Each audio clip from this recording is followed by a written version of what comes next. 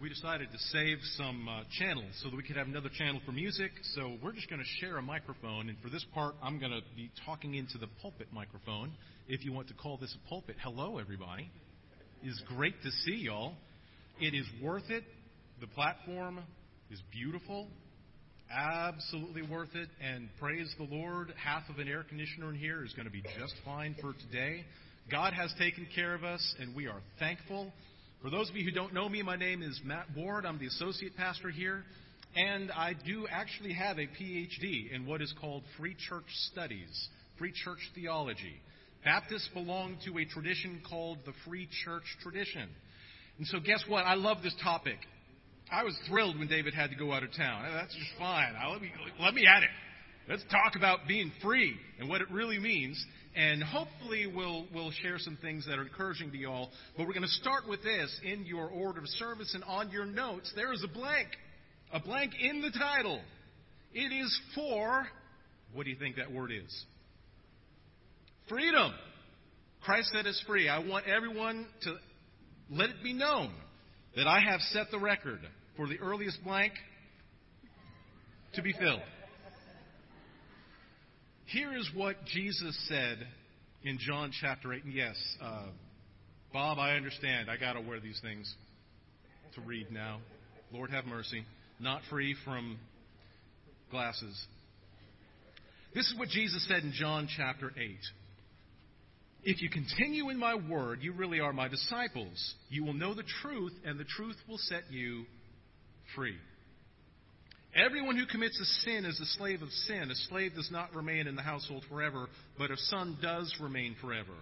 So if the Son sets you free, you really are free.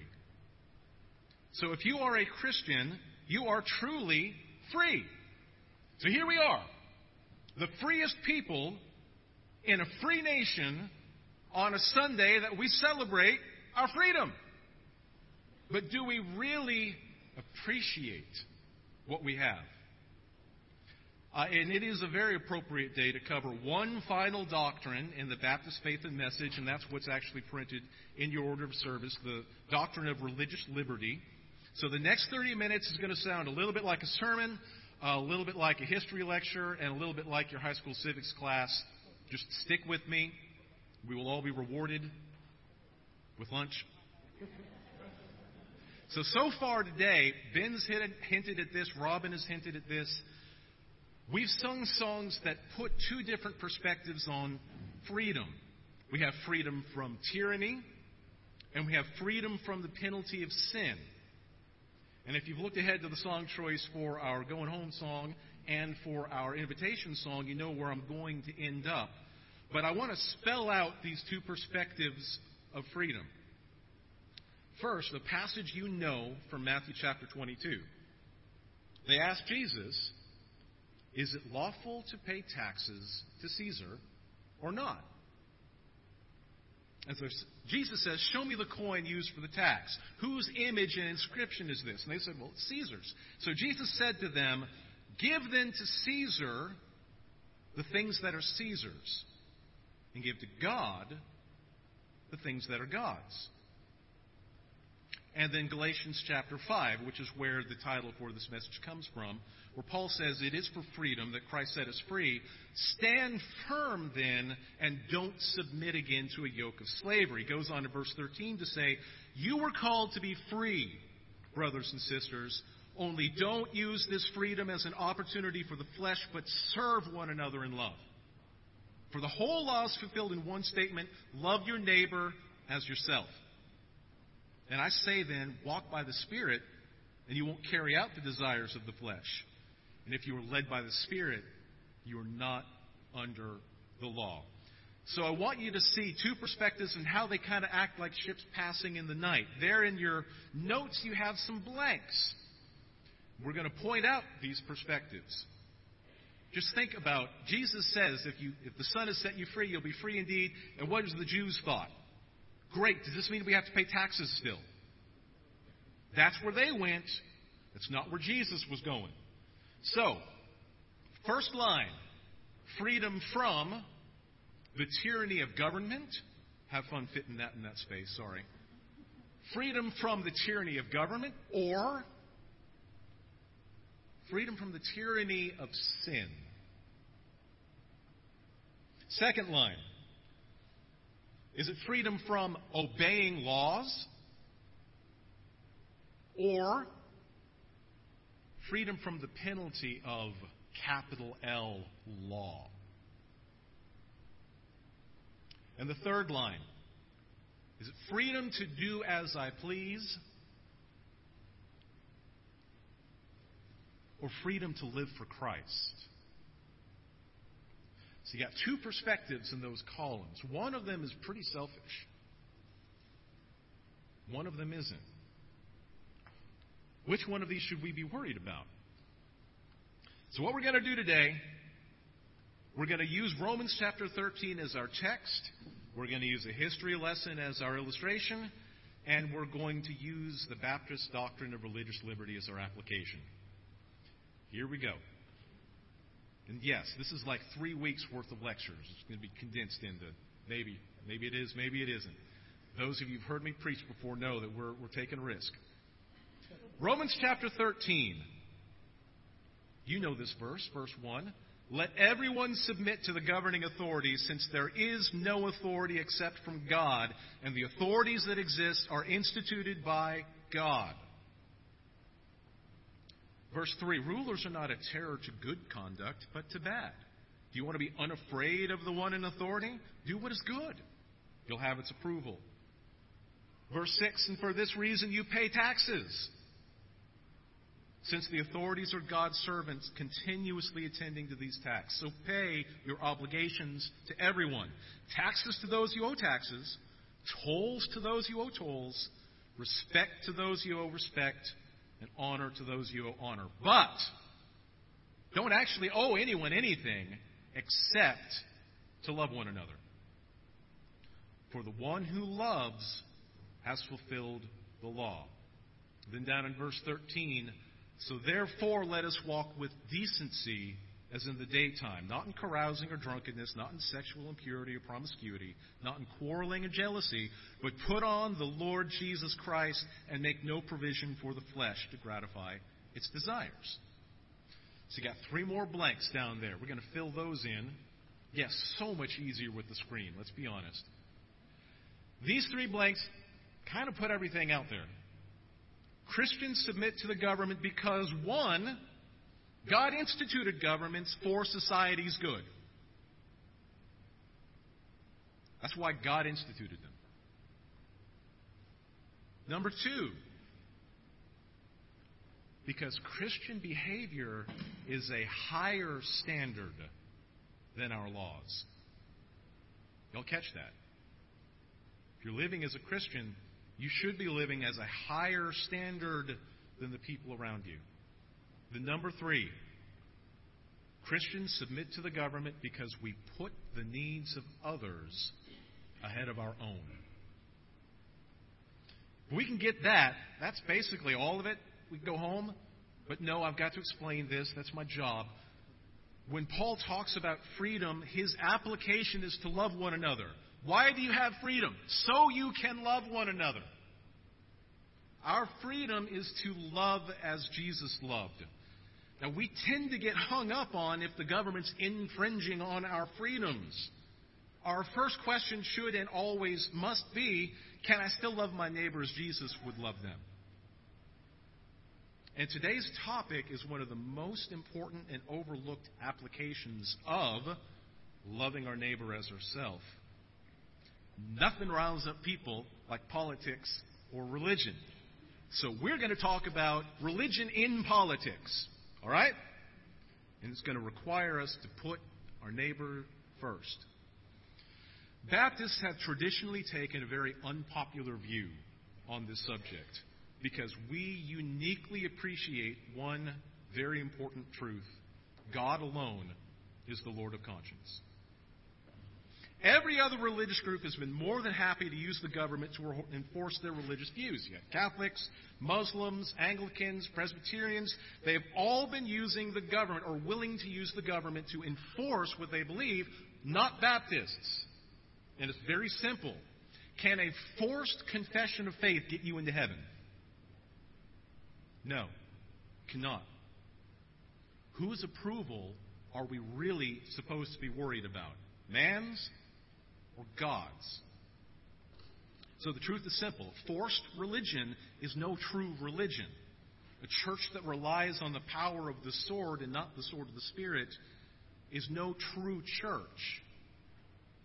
When we stand before God, God is going to ask us what we believe about Jesus. So it's history lesson time. Love this. July 4th, 1776. Let's go. The signing of the Declaration of Independence. We hold these truths to be self-evident, that all men are created equal, that they are endowed by their Creator with certain inalienable rights, that among these are life, liberty, and the pursuit of happiness. That to secure these rights, governments are instituted among men, deriving their just powers from the consent of the governed. Those are foundational words. They're great. Unfortunately, at the time, some people were more equal than others. You remember the Puritans, the New England way. It was a part of their colony charter that in order to have voting rights, you had to be a member in good standing of the approved church. And it also really helped to be male and white and a landowner. And a man named Roger Williams called them out on this hypocrisy. See, the Puritans had left England because they wanted the freedom to live out Christianity as they saw fit. But in America, they were not willing to grant that freedom to others. Williams realized that those church leaders cared more about a well-attended church and a well-behaved citizenry than they cared about well-saved souls. They trusted more in the power of the state to regulate than they trusted the power of the Spirit to reform. And his word was, christening makes not Christians. And he was right. So he left. He left for Indian Territory, which he also believed the Puritans had no legal right to the territory of the Indians that they had claimed. So he went to the Narragansett tribe and he actually negotiated, I want property, I'm going to build a city here, and he built Providence. Now this is for your notes. The very first declaration of freedom of religion was by King Charles II in 1660, so this is just after the English Civil War ended, to Roger Williams for the Rhode Island colony. The first time in history that a monarch had given freedom of religion to anybody. And Williams admitted that this was what he called a lively experiment. This is what he said. He said that the most flourishing civil state may stand and best be maintained with the full liberty and religious concernments, and that true piety, rightly grounded upon gospel principles, will give the best and greatest security to sovereignty, and will lay in the hearts of men the strongest obligations to true loyalty. In other words, people who are allowed to practice their religion freely from their hearts will be more committed and better citizens than people who are forced to say and do things of a religious nature that they don't believe. He's right. So let's skip ahead a century. Now I'm really getting warmed up here. The most important event for developing the American identity was what we call the Great Awakening. Between 1737 and 1740, a man named George Whitefield preached to, quite literally, 3/4 of all the adults living in America. Thousands upon thousands of adults came to faith in Jesus Christ.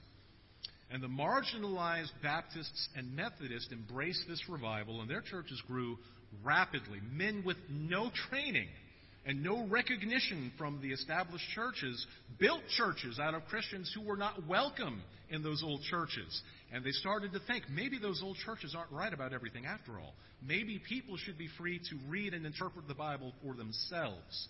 And this absolutely fed into the American desire for independence. There are secular historians who try to downplay that. They're wrong. If we can build our own churches, then that means we can build our own society, which means that we must be able to build our own government. They had their ideas of what society should look like. They wanted the right to make the government to make it happen.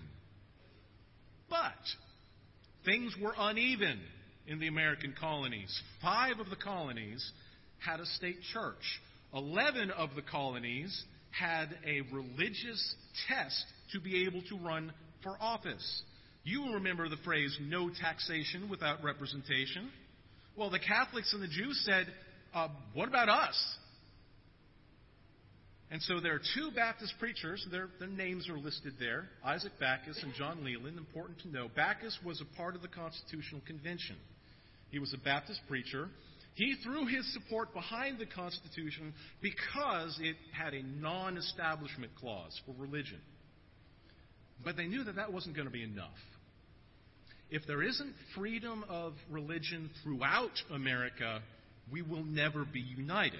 But to get the Constitution passed, they kind of wanted to ignore religion. I understand that.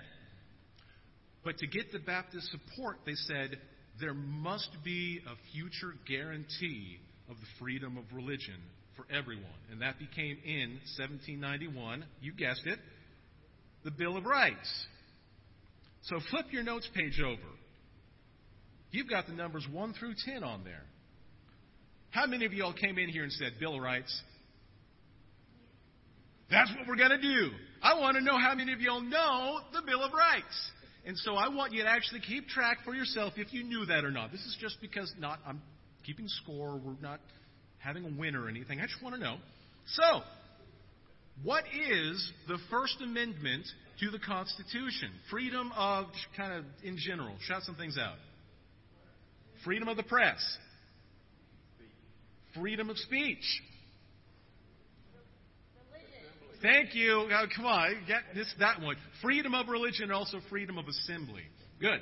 Number 2, what is the Second Amendment? You should know this right now. The right to keep and bear arms. Very good. Wearing short sleeves today. What is the Third Amendment? This one has never come up in a Supreme Court argument. It is protection against quartering soldiers in peacetime. Hadn't really been a thing. What about the Fourth Amendment? What is the Fourth Amendment?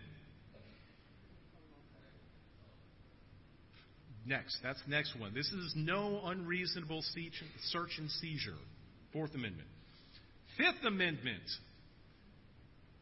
Right not to incriminate oneself. What else, though? What else do we have in the Fifth Amendment?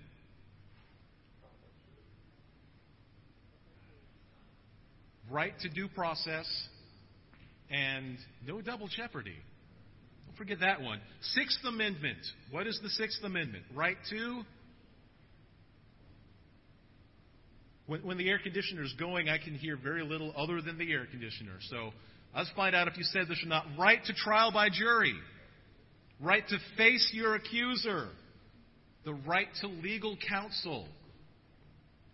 What about the Seventh Amendment? Not a single person in this room is going to get this. Nope. There's no way he even gets. No one rules on this anymore. Okay. It is this very strange one that judges cannot overturn a finding of fact in a previous court. How about the Eighth Amendment? Who knows the Eighth Amendment? The last one was protection against findings of fact. It's pretty obscure. I don't even know what it means, all right? Eighth Amendment. What is the Eighth Amendment? Cruel and unusual punishment. You have rights against that. You also have rights against excessive fines. Very good. Ninth Amendment. This actually has come up on Facebook recently, if you all noticed this. What is the Ninth Amendment? The Constitution does not include an exhaustive list of rights. And then the 10th Amendment. What's the 10th Amendment? Separation of powers. Federal government, state government. These things are all important. Now, how many of you knew half of those? Okay, we got a few. Good. More than half? Okay, actually, no, that's not good. Hang on. Okay, y'all, we need to know our rights. They're important. Yes, don't break the law. You don't have to worry about that. But know your rights. It's a good thing. we're going to, of course, focus on the First Amendment, which is that Congress shall make no law respecting an establishment of religion or prohibiting the free exercise thereof. Baptists pushed hard for that because it's a part of what we believe. Salvation is freely given and must be freely received. So therefore, and this is one of your blanks, Baptists do believe that a free church and a free state is the Christian ideal. The Christian ideal. Now, there are billions of people living not under those conditions. And that has not stopped the gospel of Jesus Christ. But it's the ideal, which means that as far as it's up to us, we should seek and act to preserve and promote religious freedom, a free church, and a free state. But let's look at what this means through the lens of the Baptist faith and message. We've already noted the critical phrase that God alone is the Lord of the conscience. Anyone who thinks you can control religion doesn't really understand what religion is. So I'm going to camp out here for a minute. It's lesson time. There's no space in your notes for this because there's just no space. I just want to make sure we understand this. Religion is the name that we give to people's attempts to come to God. God has put in every person what we call a God-shaped hole. And we're always seeking to fill it. And all back in history, people will look to natural phenomena, the sun, the moon, the waves, the tides. They'll give names to those things. They'll make them their gods. They'll build a religion out of them. It's what people do. Or they'll create a language to express what has happened in the world, and that'll become the foundation for the scriptures on which they'll build a religion, and that's how they try to shape their lives. Or people will realize this is a really great way that I can manipulate others into giving myself power, and so they'll build a religion that consolidates their own power.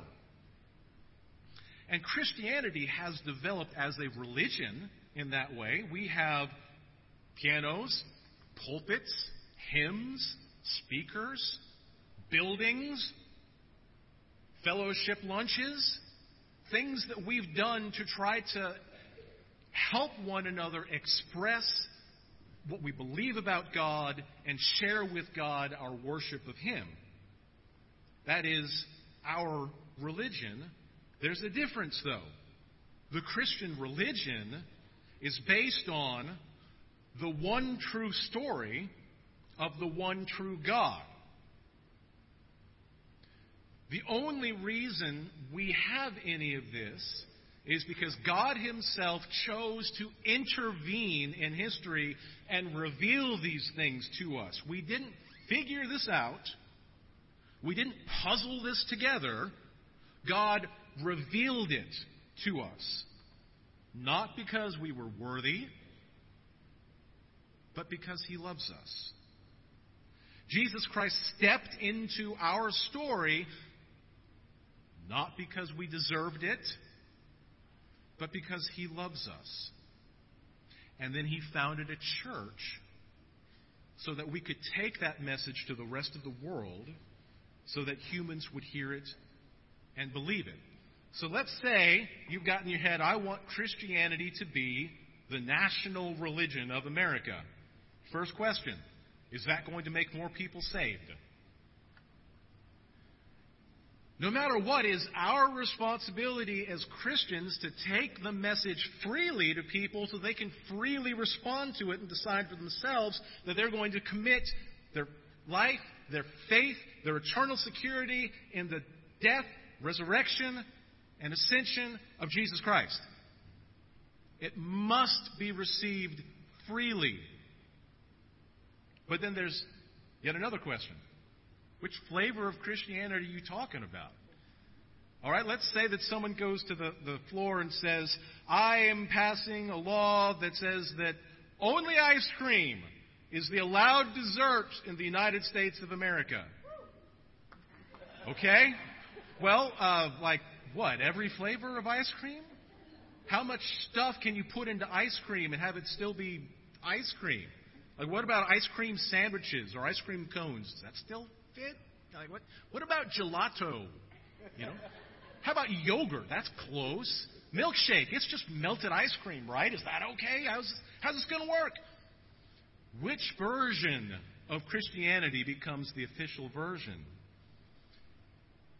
There are significant differences between how Baptists practice Christianity and how Methodists practice Christianity.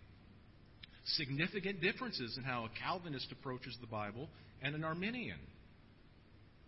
The difference between the social gospel and the prosperity gospel is very significant. And you say, oh, that's fine, we're going to make an umbrella, everybody's Christian will fit under the umbrella. Who decides how big the umbrella is? Y'all Mormons say they're Christians. Unitarian Universalists say they're Christians. The way that this works is that freedom of religion must be freedom of religion for everybody, even if they're following a false religion. It's our job to take the truth to them, not the government's job.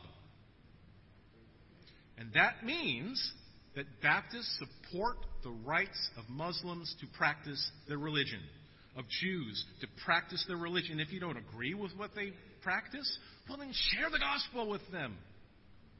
Let them make the decision for themselves. The golden rule works both ways. Do you want the right to believe in Jesus and worship Jesus as you see fit? Then give other people the right to disagree with you. Do you want the right to share Jesus with somebody and try to convince them that the truth of Jesus Christ is right? Then you must give them the right to say no. One day God may call you to be a missionary in a Muslim-controlled country, and this will make a lot more sense. This perspective is baked into everything we practice as Baptists. As an individual, I freely come to First Baptist Church and say, I would like to be a member of First Baptist Church. Y'all freely admit me into membership. And if something goes off the rails somewhere down the road, you or I can say, maybe we need to put a pause on this relationship. As First Baptist Church, we go to the other Baptist churches in our area, so we would like to freely associate with you in the Kilpatrick Baptist Association. They say, we are glad that you want to do that. But if something goes off the rails somewhere down the road, we or they can say, hey, you know what, this is not working. We don't want you to associate with us anymore. Same thing at the Southern Baptist Convention level. We want to be a part of this. Those other churches have the freedom to say, you can call yourself whatever you want. We don't have to recognize you as a member of our fellowship. This makes sense. I mean, yes, there is one heaven. There is one way to heaven. There is one Bible that shares that way to heaven with us, and it can only be entered through a free decision on our part to trust in Jesus Christ. And when a person does, that person has free access to God in Jesus Christ. Don't need anybody else to intervene on their behalf. We go freely before God, taking the needs of one another before Him. And that means, this is where it all comes back around, we are personally and individually accountable to God for what we do, what we say, and what we believe. And that means that individuals who are personally accountable to God for what they believe must be able to disagree with one another. And that also means that non-Christians or anti-Christians must have the right to be wrong. There's only one solution to all of this, and that is sharing the gospel. All right, soapbox. Done. Back to the statement. God has left the conscience free from the doctrines and commandments of men which are contrary to His word or not contained in it. We mentioned this before. God's authority supersedes the government's authority. As the government ordered you to do something against your conscience, you have the right responsibility to obey your conscience and disobey the government. That's what we call a conscientious objector. But just make sure that your conscience is actually based on the clear word of God and not your personal preference. Statement continues. You know what? There is a point here. Don't blame your Sunday school teacher, your pastor, a bishop, a pope.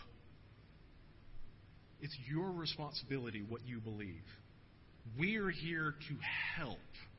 We're here to help try to explain what we think the Bible says. You've got to take personal responsibility for what you believe. What you believe and why. You want the government to leave you alone in what you believe? Great. Everybody wants that. Okay, back. The statement continues.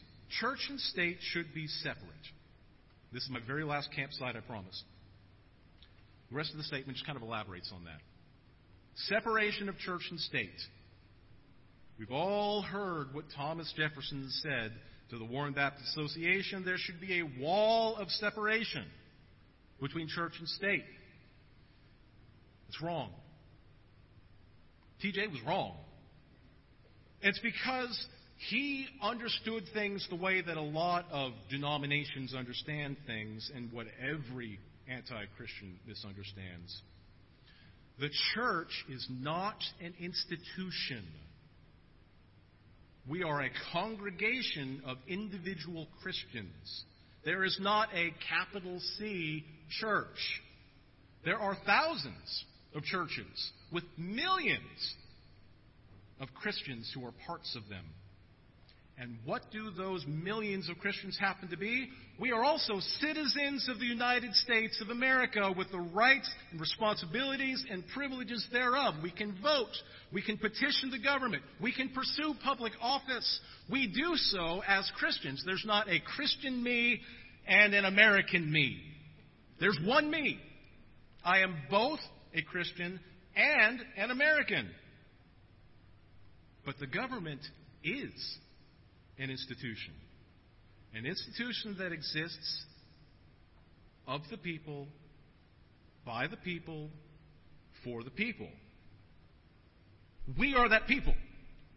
All right? So here's the last set of blanks on your page.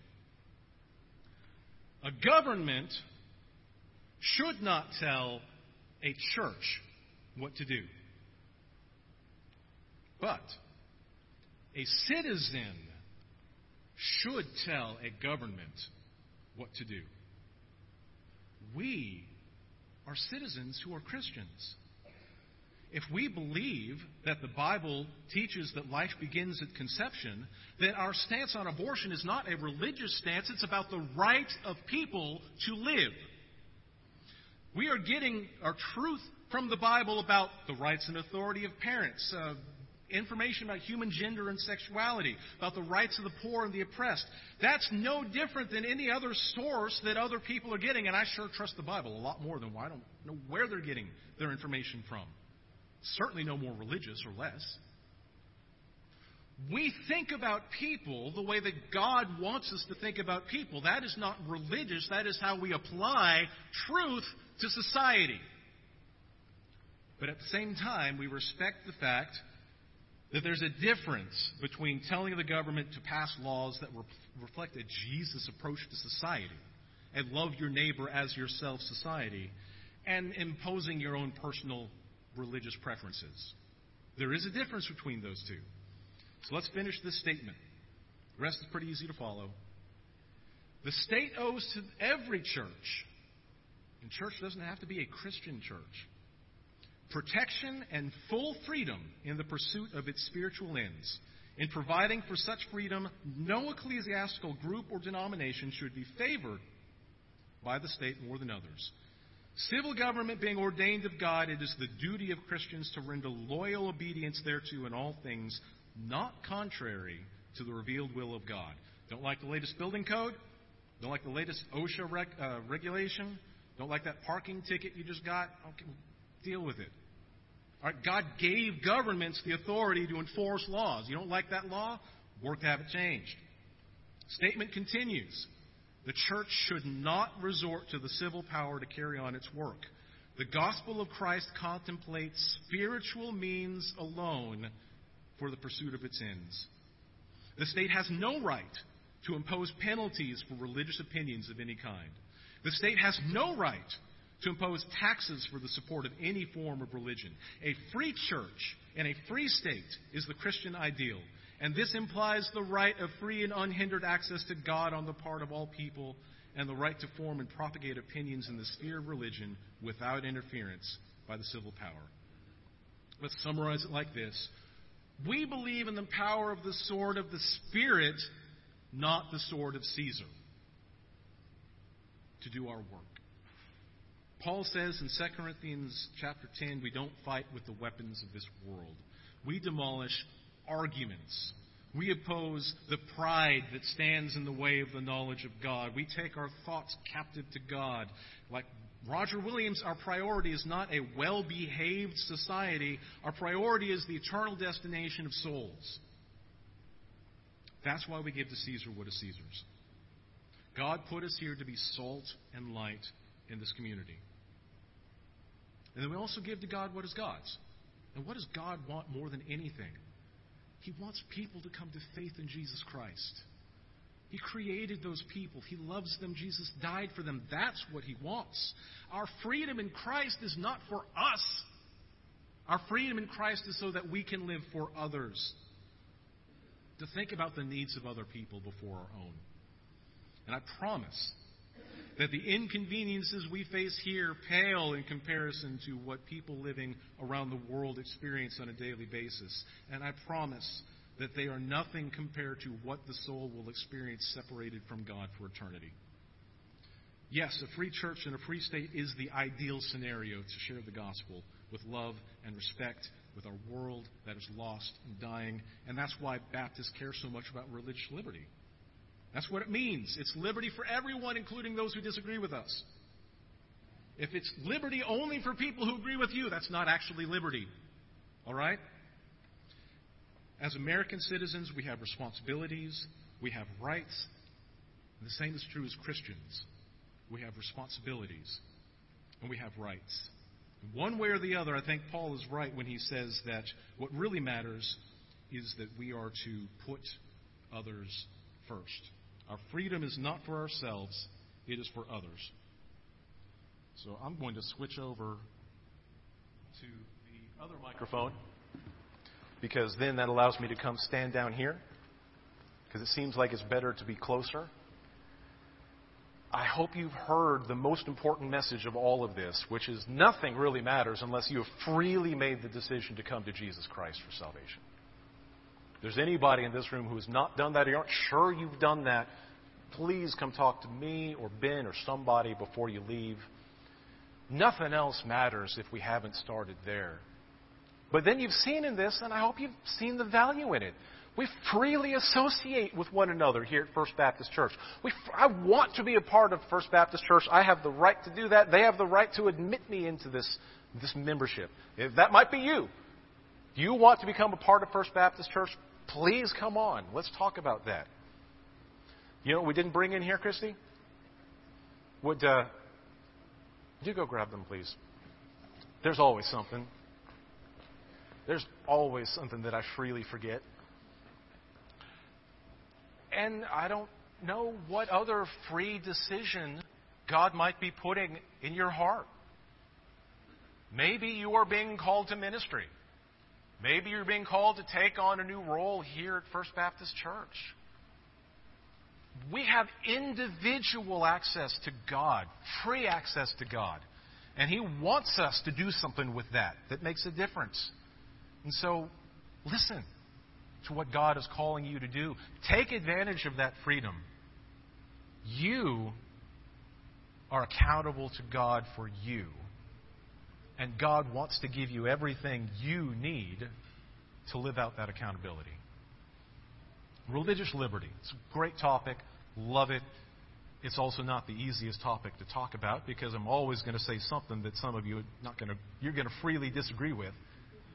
And that's okay. That's how it works. That's why I believe Baptists are right on this. We must have the right to disagree, because we are free to believe what we're going to believe. So in just a moment, we are going to respond. We're going to respond with the song Amazing Grace. My chains are gone. I've been set free. There's nothing more important than the freedom from sin that Jesus Christ gives us. All right? Let's never miss that. All the talk that we have about being free, y'all, being free from sin and the penalty of sin is really what matters. So let's pray together and let's respond as God would have us respond. God, thank you for giving us freedom from the real tyrant, and that is sin. The penalty of sin being death. The scourge of death being the law. You've set us free from that. But God, right now, speak into our hearts and help us know not to use our freedom as an excuse to indulge ourselves and be selfish, but as a reason and an ability to serve the world around us. I don't know what responses anybody needs to make in here, but I pray you make it clear to all of our hearts what it is that you would have us do in response to learning that we are free. We are free in Jesus Christ, and we're so thankful that you've put us in the United States of America. And we pray that you help us use the freedoms we have here to reinforce the freedom we have in Jesus. Share this message with people who need to know. We pray all of this in Jesus' name. Invite all of you to stand if you would, and let's respond.